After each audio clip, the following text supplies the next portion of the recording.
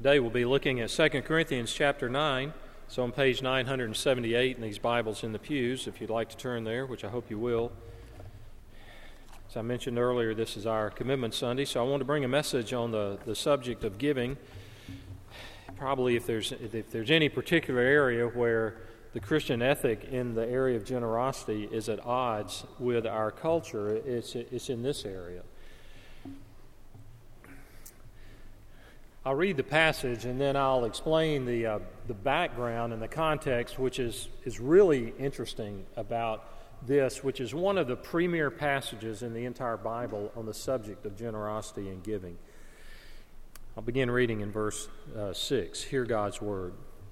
The point is this: whoever sows sparingly will also reap sparingly, and whoever sows bountifully will also reap bountifully. Each one must give as he has decided in his heart, not reluctantly or under compulsion, for God loves a cheerful giver. And God is able to make all grace abound to you, so that having all sufficiency in all things at all times, you may abound in every good work, as it is written. He has distributed freely, he has given to the poor, his righteousness endures forever. He who supplies seed to the sower and bread for food will supply and multiply your seed for sowing and increase the harvest of your righteousness. You will be enriched in every way to be generous in every way, which through us will produce thanksgiving to God. For the ministry of this service is not only supplying the needs of the saints, but it is also overflowing in many thanksgivings to God. By their approval of this service, they will glorify God because of your submission that comes from your confession of the gospel of Christ and the generosity of your contribution for them and for all the others, while they long for you and pray for you because of the surpassing grace of God upon you. Thanks be to God for his inexpressible gift. Let's pray together. Our Father, we ask that you would give us wisdom from your word now as we seek to grow in the area of generosity individually and also as a church. And we pray in Christ's name. Amen.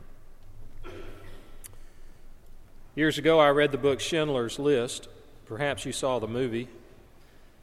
At the end of the book, there is a very emotional scene where Oskar Schindler, the man in Poland during World War II who had paid out a personal fortune to spare the lives of many Jews from the Nazis, in this scene, he looks at his car, he looks at his gold fountain pen, and he regrets that he had not given more of his money, more of his possessions to save more lives.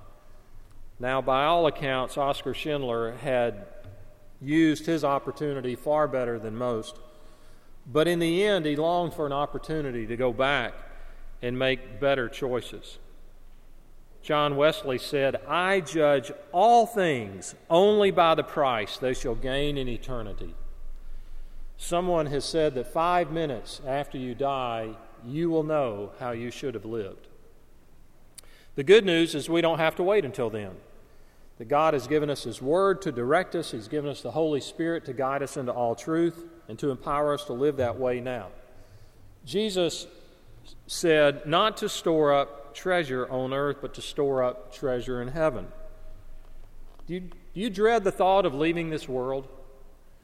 There's not a person who doesn't dread the thought of the dying process.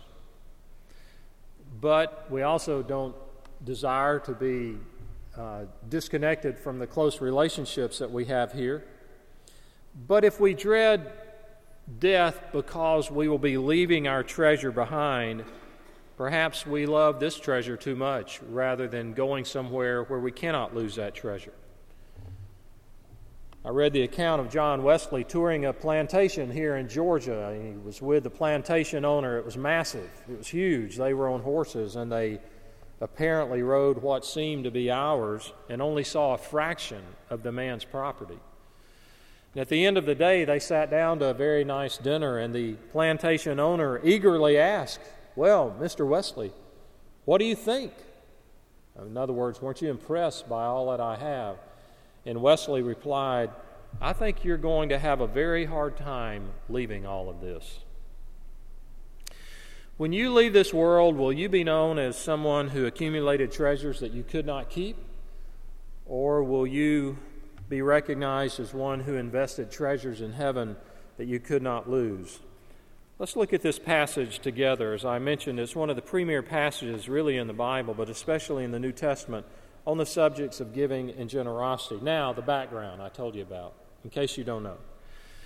The Apostle Paul became a believer as an adult, and he then became God's missionary to the non-Jewish world. In that missionary service, he traveled around the Mediterranean, the northern part especially, 3 times, evangelizing, defending the Christian faith, preaching the gospel, and planting churches. Now, sometimes he would go on these journeys and go back and report to the churches he had planted before. He would report what God was doing in other places. Now, on his 3rd journey, he is collecting an offering, a special relief offering. We have relief offerings here, right, after hurricanes or a recent hurricane and other disasters that happen. Typically, the deacons here will lead us to give an offering that's going to be used strictly for relief. Well, he was taking up a relief offering. He was taking it up for the believers back in the city of Jerusalem, primarily Jewish believers, who because of being Christ followers now had lost their jobs, some had been cut off from their families, some had been cast out of the temple, all their relationships, so they were in dire straits. And as Paul went on the journey, he told the churches, made up primarily of Gentiles, non-Jews, that the need was there. Would they give an offering to take back? He thought it also would not only alleviate their suffering, but it would express unity between the Gentiles and the Jews. The church in Corinth had promised to give an amount to that offering, but as of yet, when Paul wrote this, they'd not given. In other words, they'd made a pledge, but they hadn't kept it. So he's writing to them to remind them, to instruct them, to urge them to fulfill the pledge they'd made, to fulfill the promise of giving that offering so that he could take it back or see that it's sent back to the church in Jerusalem. Now notice as we go through some of these verses, his tone. It's not caustic. It's not condemning. It's not manipulative. It's very gentle. It's very persuasive. He is a pastor to these people as well as having been an evangelist. He basically is saying the cause of why you've not fulfilled your promise of this offering is that there's a low spirituality in the church. It's rare to be around a church that is not very spiritually minded, not real godly, not where Christ is not the priority, and that go hand in hand with generosity. Typically, it doesn't happen. He knew that giving was the working of the grace of God in human hearts. And so he's assuring us here. The Lord is using these words to assure us that God will care for the generous person. The Proverbs says in chapter 11 of Proverbs, "A generous man will prosper, and he who refreshes others will himself be refreshed."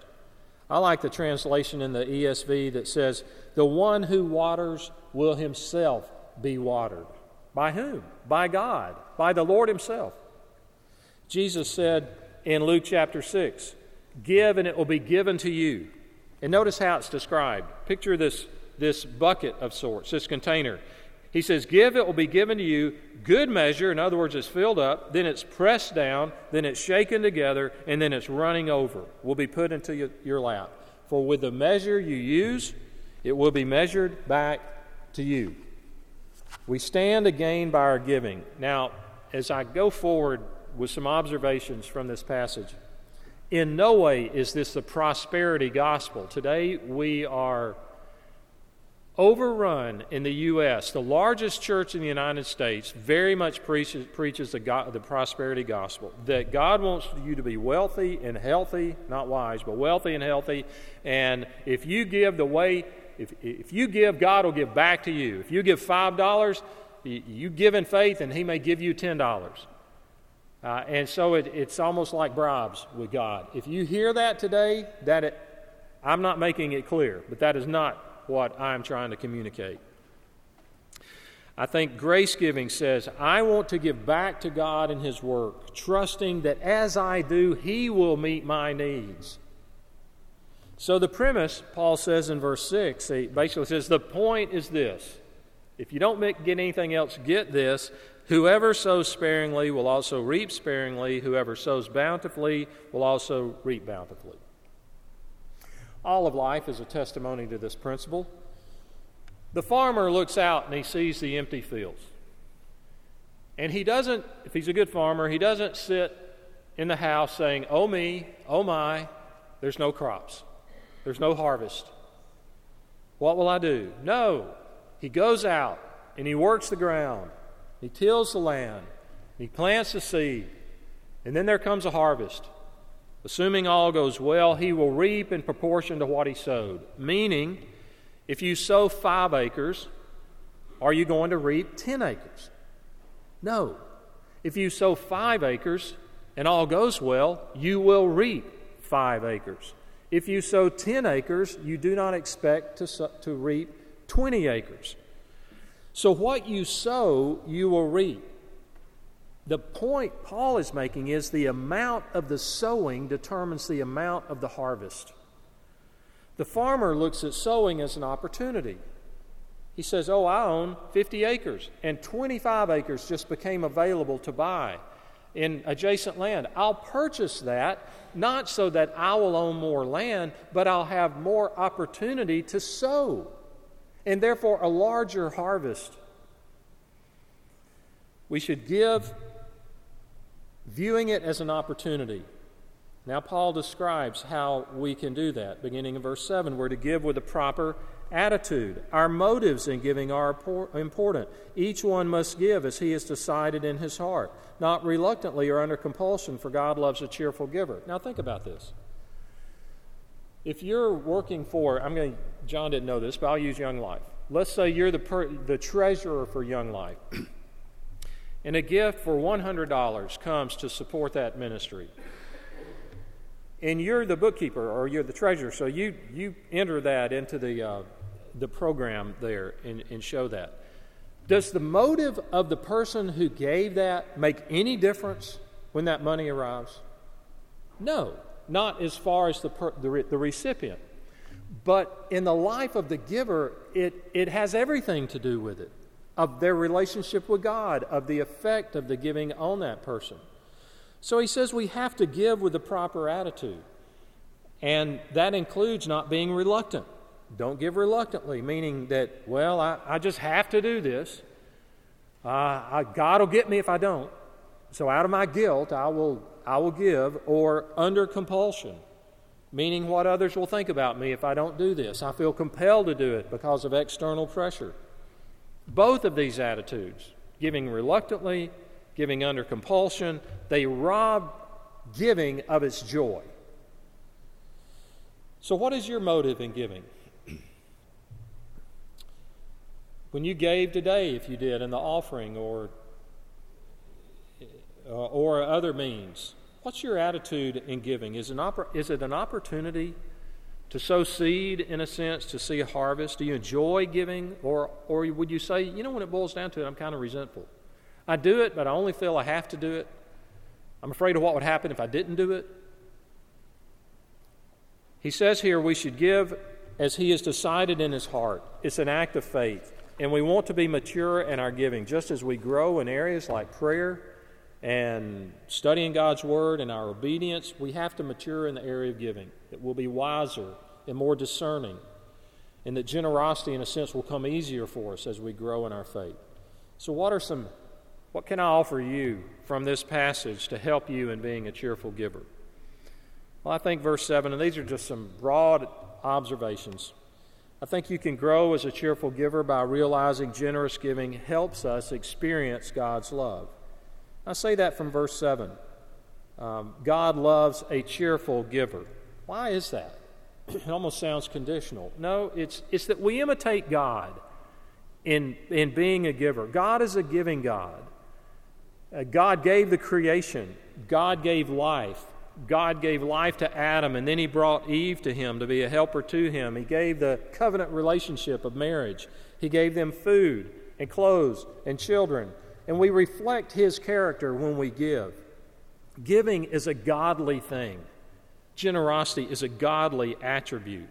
I've mentioned to you before, and so if you've been here for any amount of time, you've heard everything that's happened in my life. I mean, you could, but one thing I mentioned before is one of my only memories about being taken to church as a little child, like pre-kindergarten or kindergarten age, was one, back then everybody wore suits, and as a child I had to put on a suit, even a little kid, and I remember how uncomfortable that was. And so I remember having to wear these clothes that were different from the other days of the week. I remember sitting next to my father, who went to church when I was that little, and then didn't for decades.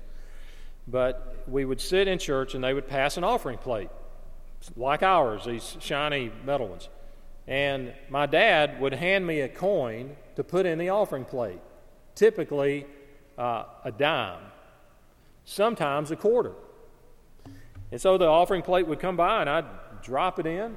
That is my recollection of church. That's about it as a little child. And when I started walking with Christ in high school and very interested in this area of generosity, I look back on that with some degree of, well, he really wasn't teaching me to be a giver. My father wasn't teaching me to be a giver. I mean, after all, I didn't work for that money. It wasn't a portion of my income. My father handed it to me, then I gave it away. But in retrospect, it was a wonderful lesson in giving. My father handed it to me, and then I gave it away. Our Heavenly Father hands it to us, and then we give it away. God provides it. He provides seed for the sower. So it was a way to learn. It helps us experience God's love. Secondly, you will be a more generous giver by realizing generous giving opens the windows of God's blessing in verse 8. When he says, "And God is able to make all grace abound to you, so that having all sufficiency in all things at all times you may abound in every good work." He doesn't say, God is able to make some grace abound to you, so that having some sufficiency in some things. No, he says all. He's reassuring these skeptical Corinthians that God will bless them with more than they give out. It's not necessarily financial blessing. And this, I think, is a key issue for many of us. I think if we could transport ourselves back to transport, that's 70-ish, isn't it? I don't know what it would be now, but if we go back and be with those Corinthians, the issue was not the need, right, in Jerusalem. That was clear. There's no indication they did not think that was a good thing to give to. The issue was not that they didn't have the capacity to give. They had already made a promise they would do so. The issue was not, well, I question whether it will get to them or not. Is Paul going to skim some off the top? The issue was them. And I think it was probably, can God meet my need? I mean, how can I give this away when the needs in my own life are so great? Isn't that what most of us wrestle with in the area of giving? It's not intellectual. It's definitely not theological or philosophical. It's, I'm not in a position right now. I've got so many financial constraints on me or obligations. So in dealing with that, he raises the question, can you trust God? And he's saying, God is trustworthy. You know the story of the widow who gave the 2 coins. In Mark chapter 12, we have this account where Jesus and his disciples go up to the temple in Jerusalem. And in the outer court of the temple, there were these metal trumpets like funnels. And you could give with particular designations. You could give money for sacrifices. You could give money to help the poor. You could give money to sustain the work of the temple. And obviously, since the money was coins and the receptacles were metal, it was obvious to determine by hearing, was that a large gift or a small gift? And so some wealthy people came up, put in lots of money in the offering and where everyone would know, and then this widow comes up. I'll read it to you. in chapter 12 of Mark. But a poor widow came and put in 2 very small copper coins, worth only a fraction of a penny. Calling his disciples to him, Jesus said, I tell you the truth, this poor widow has put more into the treasury than all the others.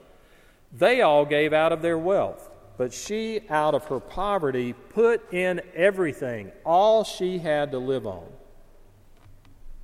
Now we read that, or we hear that, and say, boy, that's great. That was really a special person. Now, even though we're not told her name, she's in the Bible. This was very impressive, and we kind of applaud that. Now, there are several widows in our church, and widowers. If a widow after this service came up to you and said, hey, I want you to know something. During this sermon or during a recent sermon, I decided I'm going to give everything I have.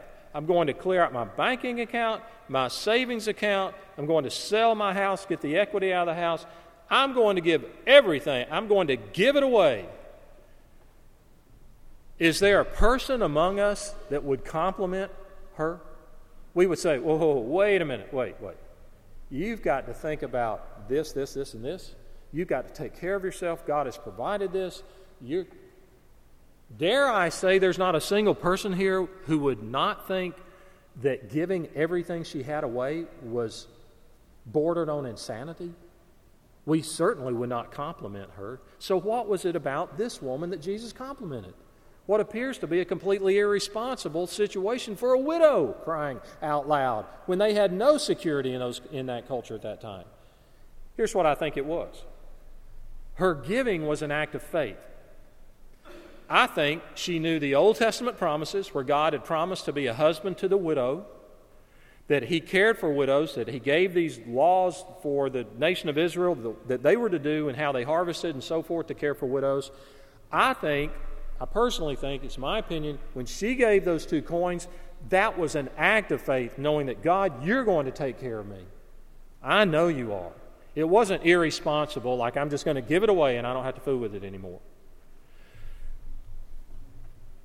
She trusted God to provide for her. Here's what Paul's saying to our Corinthian brothers and sisters and to us right now. In your giving, there's an element of fear. How will I make it? What if this happens? What if that happens? And he says, look, all of our resources ultimately come from God. And he's able to increase those resources so that we may, back to the text, abound in every good work.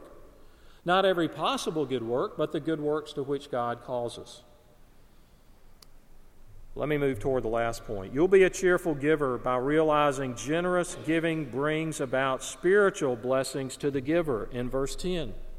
He who supplies seed to the sower and bread for food will supply and multiply your seed for sowing and increase the harvest of your righteousness. He will multiply what we do. When Paul wrote to Timothy, his pastor student in Ephesus, he said, command those who are rich in this present world not to be arrogant, nor to put their hope in wealth, which is so uncertain. And then he says at the end, command them to do good, to be rich in good deeds, and to be generous and willing to share. So, in God's economy, the more we have, the more generous we should be. We should be rich in good works. When you get an extra $10 or $100 or $1,000 or whatever it may be unexpected, is your bent to immediately, prayerfully consider, Lord, what would you have me do with this? Or is it, well, hey, I've got an extra amount of money, I can spend it on myself or spend it on my family. He blesses us so that we can bless others. So I think as believers, we need to mature in the area of having a predisposition to give, a predisposition toward generosity. Again, I told you before, about a number of years ago, we were developing a relationship with churches in Cuba. And some of us here went down to Cuba, and one of the ministries that caught my attention was an evangelistic outreach through baseball. And these teams would play baseball, and they would do testimonies, kind of like the ministry of Athletes in Action here in the United States. And they would put these teams together and travel all around, and baseball being the national sport in Cuba. And it cost $1,000 for a season to sponsor these That paid for the umpires, it paid for the travel, it paid for the equipment, and basically $1,000 would sponsor one of those teams for a year. And the statistics were staggering as to how many people that would hear the gospel through these teams. My son-in-law had an old car. It was really a piece of junk. And he and our daughter Julie were moving to Colorado. And so he didn't have time to sell the car. I said, look, I'll give you the money for the car. I'll buy the car, and then I'll sell it. So they moved on. I had this car in our driveway. So I put an ad in Craigslist, $600. I didn't hear anything for a few days, and it's sitting out there. And so as a Saturday morning, I was sitting at my desk, and I said, Lord, if somebody will buy that car, I'd like to take that $600 and give it toward one of those baseball teams. 1 hour later, seriously, 1 hour later, I had the money. A man came over, he and his wife, they were buying this for their son. He was all excited about it.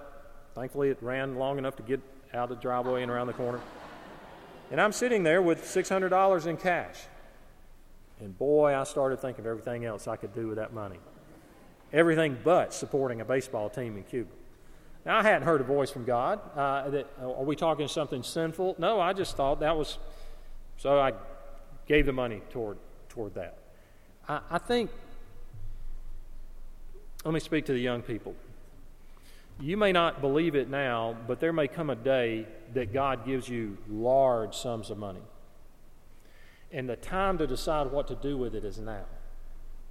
You need to make the decisions in advance before you have it, because all of us have an innate talent to live up to and beyond our income. Way beyond. So if you decide in advance that, okay, my standard of living, by God's grace, I want to keep right here. And if He blesses me way out here, I don't want to adjust my standard of living all the way out to where God blesses. But I want to see that there's a predisposition that I'm going to live within these bounds, and then I want to give. I want to be generous to the extent that I can. Your giving also multiplies worshipers. This is the last point, I promise. Your giving multiplies praises and thanks to God. Verses 11 and 12. You will be enriched in every way to be generous in every way, which through us will produce thanksgiving to God. We are multiplying worshipers. Whether it's locally, to student ministry, campus clubs, or whatever else, we multiply worshipers. I'm a provisional elder at Strong Tower Fellowship. We meet this Tuesday to receive another new member into the church. These testimonies of people in Pleasant Hill that will say, I came to faith in Christ, or God has done this in my life. Why is that? Because this church and individuals in this church has given money, and it results in multiply worshipers to God. Let me give you a real clear example. A number of years ago, as we do every year, we had a missions conference. We had a missionary here that year with Wycliffe Bible translators. And they had worked, her team in North Africa, in the Sudan, had worked for years to translate a particular language so that a Bible could be printed. It's called the Shilluk language. And in her report to the congregation, she made a passing comment that we finished the translation work, and all we need now is some money to print the Bibles. And we had a question and answer time, and I said, wait, did I hear you right? You finished the translation work? That's the heavy lifting. That's the hard part. She said, yeah, I said, so you're just waiting on the money before you can print it? She said, yes, we're waiting. I said, how much is it? $80,000. Well, we kind of looked around the room and said, our church can handle that. Well, she was stunned, and the money was there 2 days later. It was in hand. And it was sent, and then about a year and a half later, once they were all printed, they had a ceremony over in the Sudan. They asked if we wanted to come. We didn't send any representatives, but you can see it to this day on YouTube. And it's that Bible being presented to those people. Here it is. Here's one of the Bibles. So I went online not too long ago, and I wanted to see how many people speak Shilluk. And it's a small number related to world languages like English and Mandarin and so forth. It's 175,000 people. Here's what I think Paul's saying. through our giving with the Bible, it multiplies as people come to faith in Christ, as they're exposed to the Word of God there, as they read this. I think we will gather in heaven, and there will be people there who came to Christ through this, and it goes back to not only the years of labor by Wycliffe Bible translators, but the $80,000 given to have this thing finally printed. That's what I think Paul's talking about. The goal is not just to give. The goal is not just to finish a task. It's the end goal, that there be worshipers to God Himself as our giving is translated into those things and those people. I'm going to close in prayer, and then we're going to stand and sing The Church is One Foundation. If you're a member here and you're prepared to turn in your card, there are boxes up here in the front of each aisle if you come forward during those singing as we sing and present those. Let me close our time with prayer. Father, you have entrusted much to us, yet we live with financial anxiety. We're pulled from a variety of directions. So we ask for your Spirit's help. Help us to be wise in giving. Help us to be generous in giving. And may it be used strategically to multiply worshipers, as the Apostle Paul reminded them and us. In Jesus' name, amen.